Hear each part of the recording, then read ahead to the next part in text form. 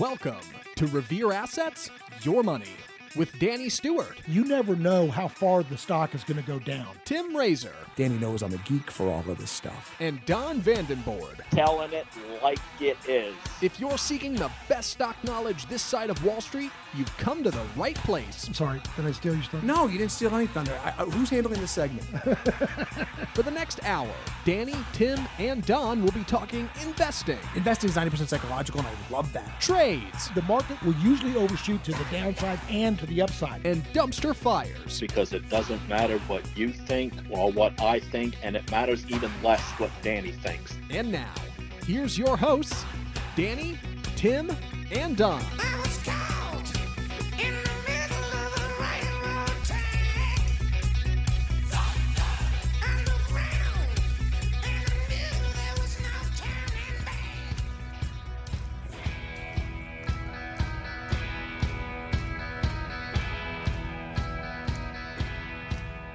Happy July 4th, America. Happy July 4th. It's this next Tuesday, and it's because we founded the greatest country the world has ever known, the most charitable, liberal, loving country. With all of our faults, we are the place to be. So celebrate and have fun. And before I forget, next week, we're going to take a break on Your Money on the podcast. Don will still be doing his nightly videos every night the market's open. However, I'm going to give the guys a break, and we're going to take a break. The markets are only open half day Monday, closed on July 4th, and so it's going to be kind of a low-volume, slow week. And so we just decided, and Zach's going to be traveling out of town. He's going on vacation. We could have done it remotely. We said, you know what, let's just take a break. So we will see you in 2 weeks on Your Money Radio, Stock Nerds. But I just wanted to throw that out before I forget. All right. Now, let's go to the show. Let's go to Boldly Go where no economist has gone before. These are the stories of the Nobel laureate Harry Markowitz and the efficient frontier with modern portfolio theory. Now, here is the question. Does the capital asset pricing model, CAPM, work? Does modern portfolio theory work? Are the returns under the normal standard distribution, aka the bell curve? Because all of that is predicated on returns falling under the bell curve. Okay. Now, also celebrating and honoring the passing of William Bill O'Neill of IBD fame. And he was one of the early guys in the 60s that started putting charts on computers and started automating that. And he combines technicals with fundamentals, and he has active management, and he has buy and sell rules. Okay?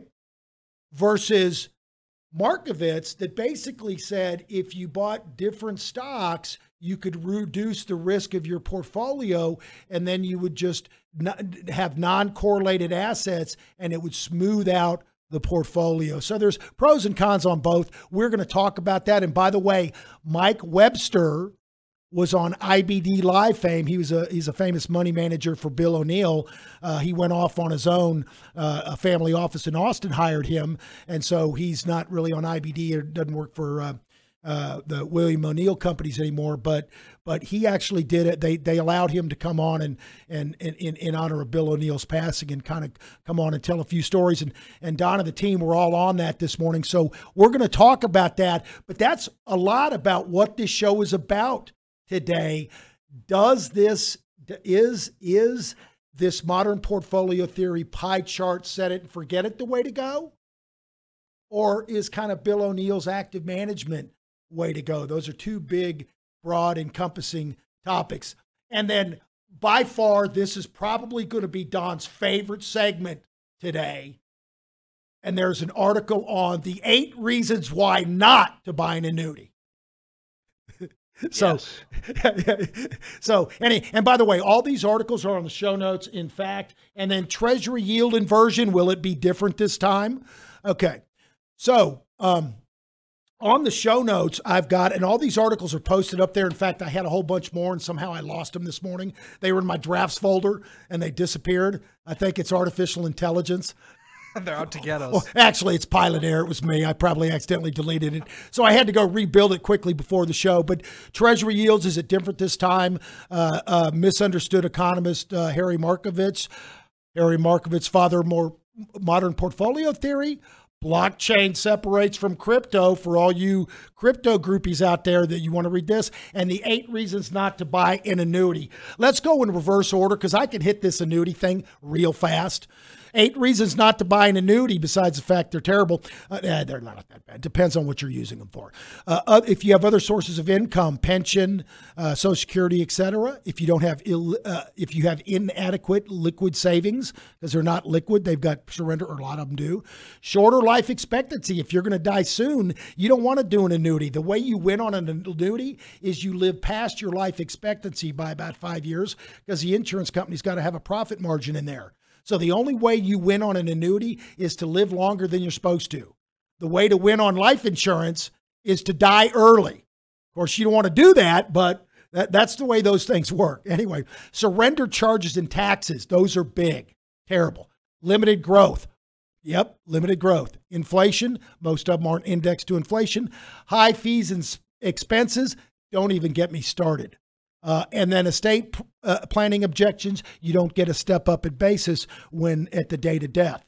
And they're also tax inefficient. It's income first, the return of principal second. So just did that. That's on there. Now let's talk about very quickly the Treasury yield curve. Isn't indifferent this time? I'm not going to do the whole article. I'm just going to go over the quick highlights. So this article is saying the last 6 recessions became inverted. And is it different this time? They say no, but it's not different. It's just unique. Now, the key takeaways, the bottom line is debt drives the economy. Lending drives the economy. So when you increased rates, you decrease lending. Yes, that's true. Thank you, Captain Genius. Now, there's 2 ways the bank makes money. Credit difference, credit arbitrage and time arbitrage. So normally they borrow short and lend long. Here's the problem. The interest rates are inverted and short-term rates are higher than long. So they're actually having negative cash flows and having losses. It's tough for the banks right now. Here's the other thing, credit. Banks are very good credit quality, the best because they're FDIC insured normally. And so they've got very low, they can borrow at very low rates and they lend at higher rates. Okay? So that they make money on the credit spread. Here's the problem. People, because rates are higher, the deals, the demand for loans is going down. The whole point is he's saying that number one, the banks may be in a little bit of trouble or a little struggling, not necessarily in trouble, but also he's talking about the effect of the percentage of GDP that the debt expense is taking up. And so he's talking about the crowding out, that it's going to cause problems later. And he's thinking that a lot of times the inversion happens prior or concurrently with the recession, not before. That's an interesting take on this article. Most people look at the inversion as predicting the recession. And this guy says a lot of times the inversion occurs first and then you go into a recession. So anyway, we'll see how it plays out. We'll see how it's wrong. All right, let's go to the main thrust and topics of the show. Okay. So Harry Markowitz was kind of the father of modern portfolio theory, and he actually fell into it by accident. A lot of people don't know this. This guy was actually a mathematician and a quant guy, and he was an economist. I'm not saying he wasn't an economist, but he was really into computers, and he did a lot of computer work. And so and before that, it was always about really doing a whole bunch of due diligence, diving deep in the fundamentals, the Dodd-Frank books that Buffett wrote, the valuations. And so you always want to pick individual stocks on their own merit, period. And what Markowitz did is he said, look, you want to look at some different stocks and actually try to, because they'll be non-correlated, they'll move differently from another. And if you add more stocks in there, you'll get some diversification. And then you find what they call the efficient frontier, the optimum portfolio for any level of return. Now, here's the thing that one of his biggest criticisms is he didn't adjust for market cycles. So he didn't adjust for, when interest rates start to rise, you'd really take a lot off the bonds or inflation. You'd move out of bonds or go shorter into the yield curve. You go shorter in bonds, or you get defensive and go to defensive stocks and get away from high beta stocks. So he was never doing any sector rotation. He was just trying to basically buy a pie chart and set it and forget it. Anyway, it's a very interesting article, and you can read it. There's some holes in it. But one of the main things is returns are not under the bell curve. They don't fall under the normal standard distribution. So it's kind of like a giant stepped on that bell curve and squashed it, so you have fatter tails.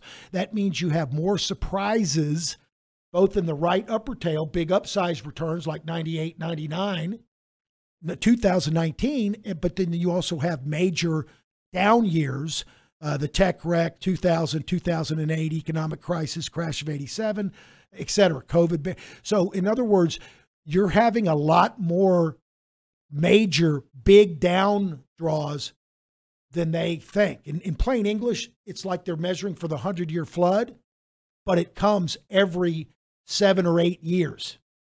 And that's why I keep saying, they love the analogy in the shop. I tell the guys, well, yeah, that modern portfolio theory, if you got a pie chart and set it, forget it. It's fine if you're an oak tree. If you have enough time, yes, the market continually goes up, but with humans, we have about a 20-year saving period and a 20, 30-year living off of the money period. Okay, if we're going into a huge bear market right at or before retirement, it cuts our savings by a third or half. So now we have half as much money for retirement. And so the closer you get to retirement, it becomes even more important to have some kind of defense or defensive strategy. So anyway, and that's kind of the difference of that modern portfolio theory, that Harry Markowitz model, and the Bill O'Neill IBD model. So with that, let's talk about let's go to Don. And first of all, Don, how was Mike Webster and how was that? I was busy. I didn't get to watch it, but it had to be awesome. Mike was his usual fantastic self, talking, going through a bunch of the innovations that he came up with, working with Bill over the years, and talking about a few updates that he's done to one of them, and some of them they're incorporating into the upcoming release of MarketSmith charts. So that was good to hear that. Always a good listen to Mike. Great follow on Twitter. He's, I consider him one of my mentors because of the number of times that I went to the IBD market schools and master's programs and had him present. Got the privilege of meeting him in person several times, and he's just a great human being in addition. And at the end of his appearance, he teared up, reflecting on not only what a great investor, but what a great man Bill O'Neill was. And he's one of the guys that are carrying the torch forward for Bill, and it was great to see him again on IBD Live. Yeah, that's awesome. Well, hopefully they recorded that, and I'll be able to watch it later. Oh yeah, they always do. Yeah. All right, so let's talk about the markets, and so actually there's another. I got to go add that on the show notes as soon as I get off. There was another art. Well, it's kind of simple, I guess. I don't need to add it. It says the best performing ETFs of the year, like the top 15. So I said, oh man, I need to go look at that. I need to go see which sectors are the best, because that, if it's gold or if it's natural resources or if it's tech, semiconductors, it's going to be stocks, right? So I go in there, and the first one is the single stock Tesla ETF that's 1.5 times Tesla. The next one is Microsoft. And so basically the top 6 were all the single stock ETFs, which, by the way, there's only a handful of them, 12 or 15 of the biggest, strongest. They're making more and more every day, but it's those big techs that have been carrying this market until just recently. The breadth has been expanding, which is good sign. But the point being is, out of the 15, the first 6 or 7 were all individual stock ETFs, and then you started hitting a few narrow sectors. That tells me we're moving into a stock picking market versus a broad index market. So with that, Don, I set the table. You and the team take it over. That's kind of a kind of an anomaly for this year. You mentioned, are we going into a stock picking market? But although the indexes, and really I'm referring to the S&P and the NASDAQ 100, have been acting fine, it's because of 7 stocks at the top up until the prior couple of weeks that really led the way. So um, if you focused only on those stocks this year, you're doing extremely well. If you were being an individual stock picker and avoided those stocks, you're trailing badly, especially if you're an active manager who didn't. And this is one of the reasons why the S&P is so hard to beat for large cap active managers. It's because they try to place bets. They're really all closet indexers because they have to stay as close to the S&P as possible, or they'll lose their jobs. Really, being a large cap manager, we avoid getting involved in those mutual funds in the few accounts that we manage that are limited to mutual funds, and it's just absolutely best to go with the index fund, because when the rotation occurs, and I've said this numerous times, you move quickly very often from value to growth and vice versa, and from out of unfavorable sectors into emerging sectors, and all that rotation happens very quickly within the S&P 500. So just own the S&P 500, and we like to do it with a leverage product, SSO preferably, so that we tie up less of our money and get the same return on 60% of the portfolio that the S&P is going to give. And we pick stocks to add alpha to the portfolio under the right circumstances. That is when you're in a bull market that is favoring growth stocks, and you're trending above the key moving averages. And that's where we've been really since March 29th of this year. There have been 2 major inflection points this year in the indexes. March 29th was the first follow-through day, which anybody familiar with O'Neill knows what that means. And the second one was on June 2nd, when we gapped above a level of congestion, and we haven't broken those lows since. You could also argue that 525, which was the big NVIDIA earnings report that really a lot of people were questioning, is AI overhyped? But when you saw the numbers that NVIDIA put up and the reaction to stocks that were tied to AI after that, and we haven't breached that 525 low either. So I'll add a third inflection point into that. But those have been 3 key dates. We talk about inflection points all the time in the videos. We had a recent one just this past week. It was in the title of the email on 6/27. It's when a character change occurs in the markets, either to the upside or the downside, and you trade against the prior high or low against that level. And all of these inflection points have broke in favor of the bulls this year. And all we're doing is following what the market's telling us to do and not arguing with it. And very happy to see a nice gap up in the markets this morning. We've been trending bullishly. The trends lead you to have expectations. Our expectations were positive. PCE inflation data came in either in line or lighter than expected, cooler than expected. Markets gapped up and haven't given it back to this point. They're challenging the highs from a couple weeks ago, which are recovery highs off of the bear market low. So we're being rewarded by being patient throughout 2022 and keeping our capital dry, our powder dry, and by participating when the wind is at our back, starting with those dates that I mentioned, those inflection point dates, following the system and waiting for the rewards, and happy to be reaping them, especially since March 29th. Any comments on that, Dan, or anything that you need to well, not for the crowd? Actually, that was very succinct. Nobody more surprised than me. But I just wanted to clarify when Don says like 60% SSO is a double. So what he means is, instead of taking an indexed ETF, an S&P 500 ETF, just a regular one that's 60%, you could do a double and take 30% and get the same effect for the as a 60%, and then you still leave 30% cash available for other things. Right. So, And we okay. can and then we set aside 10% of that cash, at least 10%, as long as we're getting a 4+% yield on short-term bonds, which we've been getting all of this year. We were up to 30% in bonds while the market was sorting itself out. Earlier this year, we cut that down to 10% now. We keep 10% for hedging, and then the other 50% of the portfolio is for either sector ETFs or leading stocks. And we're very full in the portfolio right now. We've only got 5% spare cash to put to work. So, Well, that's another really good and point. I want to make one more. So you just made a great point. So SSO, because it's a leveraged S&P ETF, has a higher internal management fee than just a single indexed S&P ETF.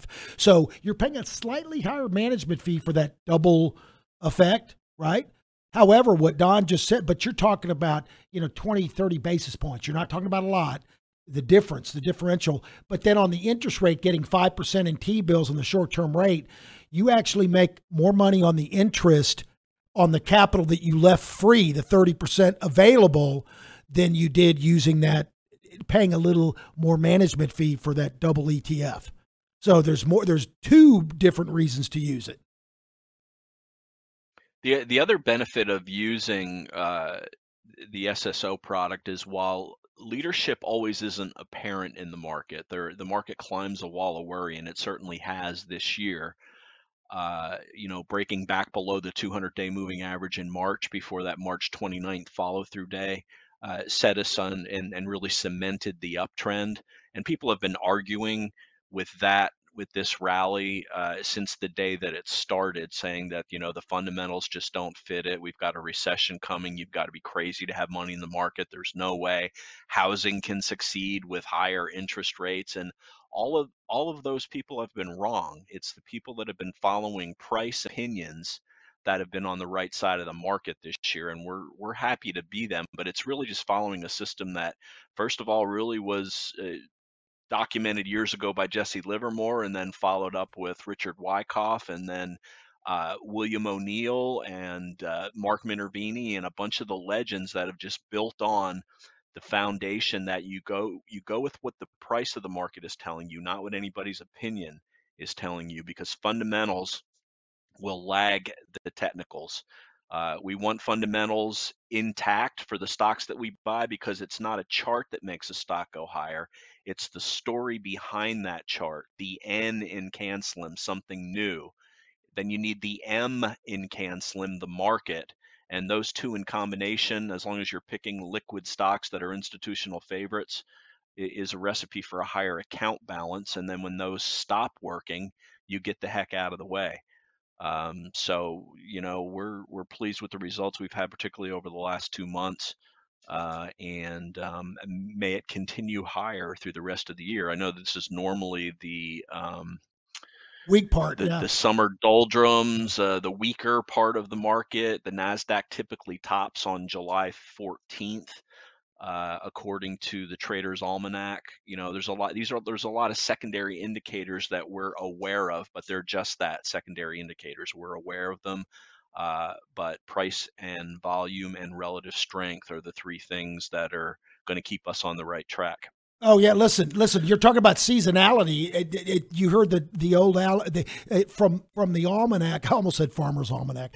From the Traders Almanac, it's seasonality. You've heard sell in May and go away. So you theoretically, if you're just supposed to do it real simple, you sell in May and then you buy back in November and just do that.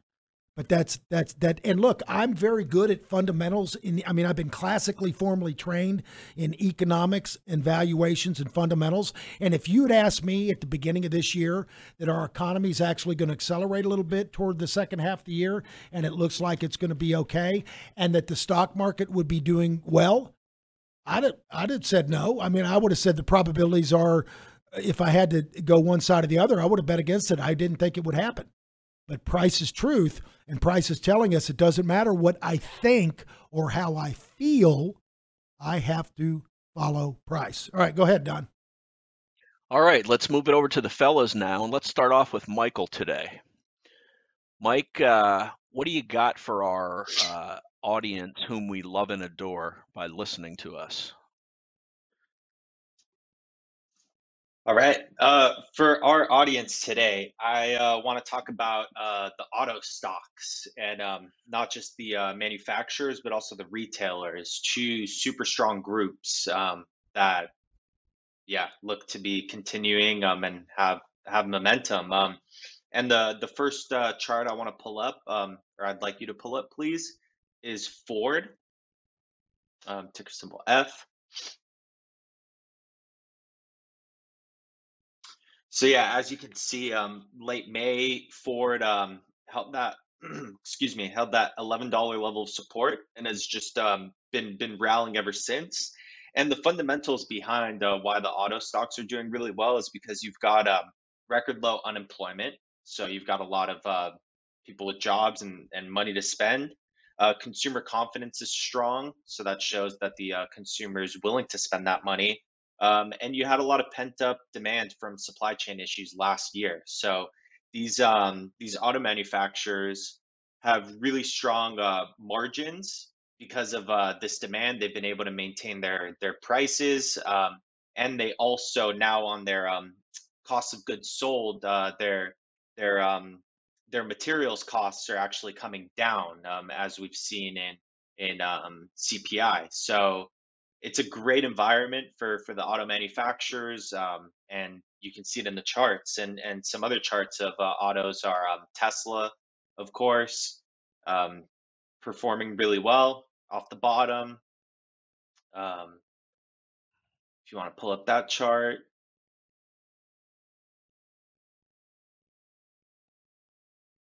very similar off that May bottom, just been rallying. And then the last one is similar to Tesla, just switching the S and the T, STLA, which is Stellantis.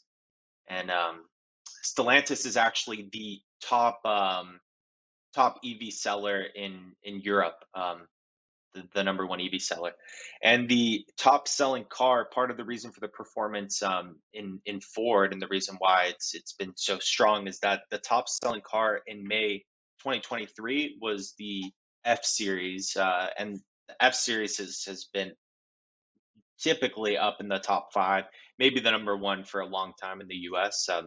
Been very, very strong. And that was up 42.7% year over year. And then to confirm, so this is the number 8 group. And to confirm this strength in the auto retailers, or sorry, the auto manufacturers, you can see that the auto retailers have also been really strong. And some of those charts, one of them is LAD, Lithium Motors.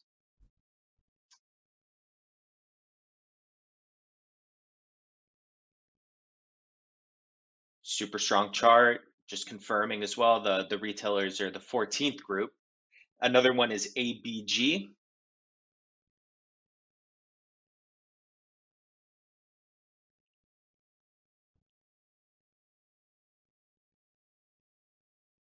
Yeah, so all of those charts over 90, relative strength, strong groups, momentum continuing. And if the recession that's so anticipated doesn't come, which it looks like, the Atlanta Fed just upped their Q2 GDP target to 2.2 from 1.8, and the GDP numbers that came in for Q1 were revised higher. So the economy still looks good, and auto manufacturers and retailers are still performing well, and there's a lot of demand. So as long as the consumer holds up, you can also see in the XLY, which is consumer discretionary, that consumer discretionary tends to lead the market, and consumer discretionary is really strong, and that's what the auto manufacturers are. So as long as those hold up, there should be some tailwinds to continue that'll persist in for the auto manufacturers. And we've got Tesla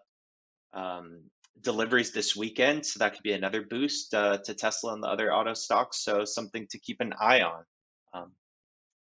So yeah, that's what I got this week.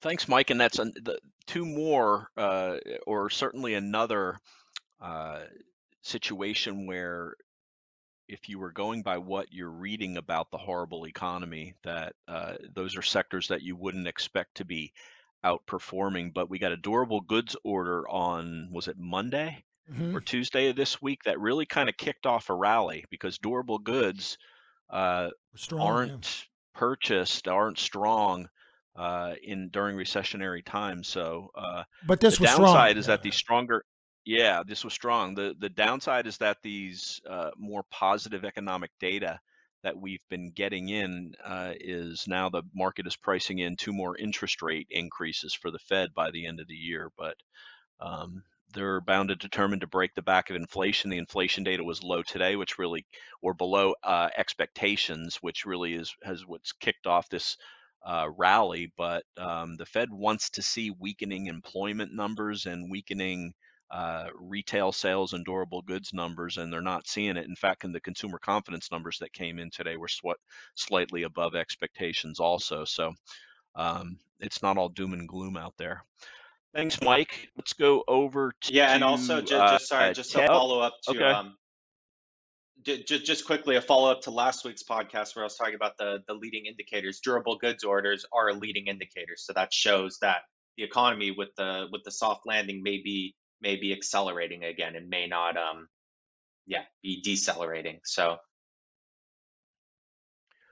All right, let's go over to Ted. He's got a couple of charts he's going to go over to, and take it away, Ted. You guys hear me? Yep. Yes, we can. Okay. So today I'm going to talk about a technical setup called the OOPS reversal, and this was developed by a market legend named Larry Williams. And so I'm just going to give the definition real quick. And so it's basically when the price opens like in the present day below the prior's day close, and then retakes that close, and that's like the like traditional buy point or pivot point with an OOPS reversal. And so often OOPS reversals can mark key reversals in price trend. And if you combine this with moving averages, prior resistance turn support, or undercut previous lows and reclaim of those previous lows, that can increase your probabilities of the trade. So on the screen right now, you have LSCC. And on that day, I actually bought this stock on that day. We gapped down below the prior low, and then it retook it. And that's where I took the trade. And as you can see, that's reversed the low of Fractal. And then the next one is AEHR back like a few months ago. Yeah, this one is less subtle because the gap was only like the gap down or open below was only like a few cents. So it's very subtle. But as you can see, it retook the previous day's lows, and that was also the bottom of that downtrend. And then it marked up and made a pretty nice move. I mean, that's really all I have to say about the OOPS reversal. It's really powerful in marking bottoms, but also you can use this in marking tops too. I don't have an example this week, but if you gap up and then kind of below the price, that's also a top as well. Short week, but just wanted to share that. Looks like, is that an OOPS reversal on these far right two candles on LSCC or on AEHR also? I can't see the chart's a little cloudy for me. Okay, looks like it opened, made a new low, and then reclaimed it by the end of the day. I think actually the open has to be below, so that wouldn't be an OOPS reversal, but very similar, but there's some subtle differences. All right, Thanks, Ted. Connor's got, we'll go over to Connor now. He's got 4 charts to show us. Take it away, Connor. Yeah, can you guys hear me? Yep. Yes. Sweet. Yeah. So last weekend I came across interesting kind of data point for all the major indexes, and something that aligned with the 3 and 1 index that might be forming that right now. So yeah, so basically what I found was that every major market index bottomed at the 50-month moving average. So every index bottomed at the 50-month moving average, and this is on the monthly time frame. And below this chart is the CTM trend indicator. And what you can see is when they bottomed at the 50-month moving average, that indicator flipped positive with the trend. So it flipped back above 60.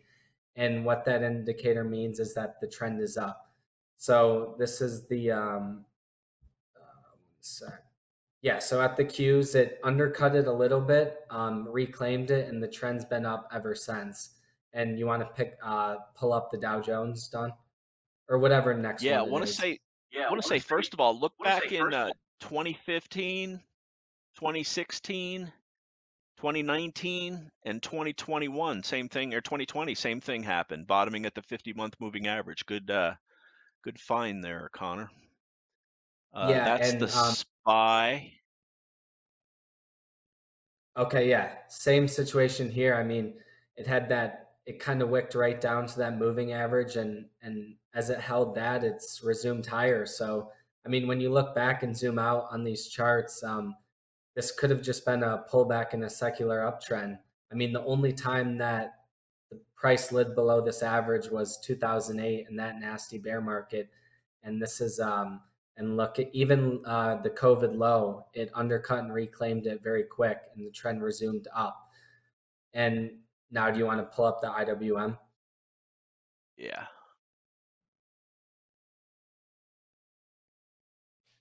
And this is the one that caught my eye, especially because price is right at this line right now. So this could be a trade idea, given that it's sitting right there. And when you look at SPY, QQQ, DIA, buying around this average was a very good risk to reward long and an easy level to risk off. And 2016, it bounced off there. 2019, 2020, it undercut and reclaim. And really only 2008, 2009 was when price slid below that average. So I found I found this very interesting that price is right on it right now, and this could indicate a spot for a reversal in the Russell, especially with financials and oil starting to see some rotation again as well. So this is an idea that I'm watching.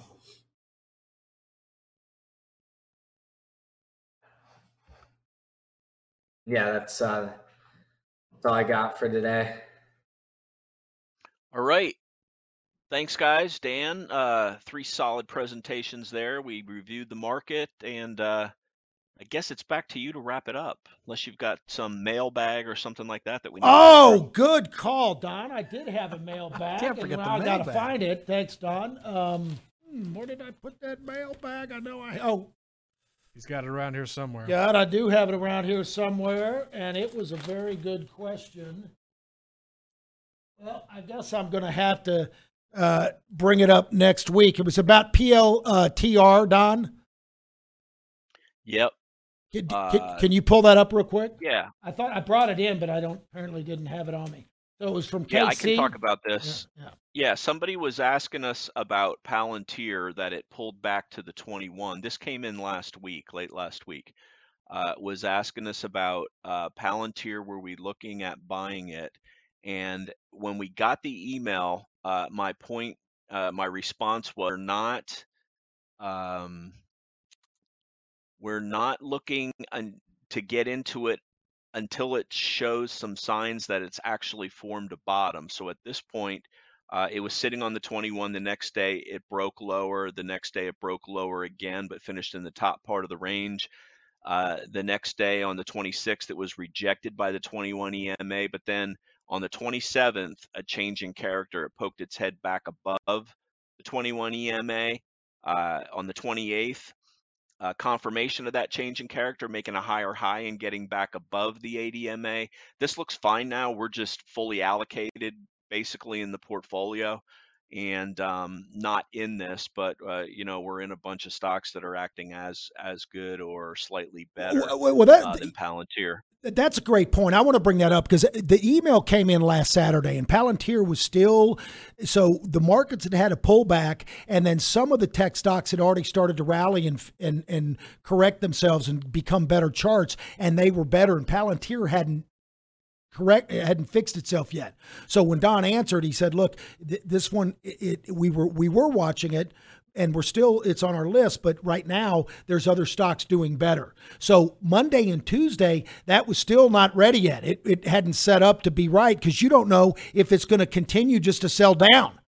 But all of a sudden, the last couple days, it is now a buy. So early in the week, it wasn't a buy, and now it actually could be a buy. And that's why active management, that's why we constantly are adjusting and changing things to adjust risk. And that is and that's how you manage drawdowns, so you don't incur big drawdowns. Folks, listen, if you like what you heard, please tell a friend, tell a neighbor. Just send them to revereasset.com, and up in the right upper hand corner, there's a subscribe button. You can put your name and email in. We're not going to spam you or reach out to you in any way. It's up to you to reach out to us.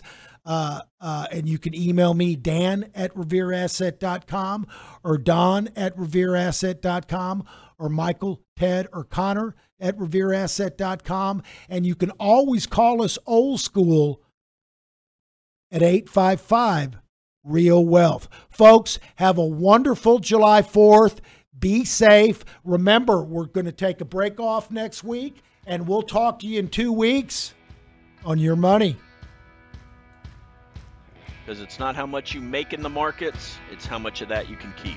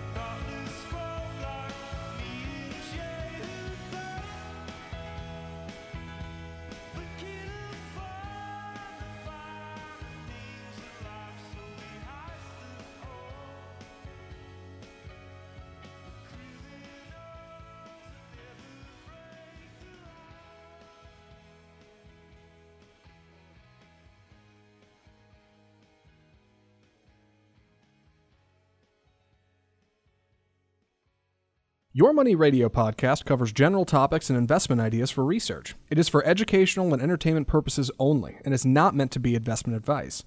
If you want or need investment advice, contact your own advisors or reach out to Revere Asset Management for individual investment advice. For more information, just go to revereasset.com.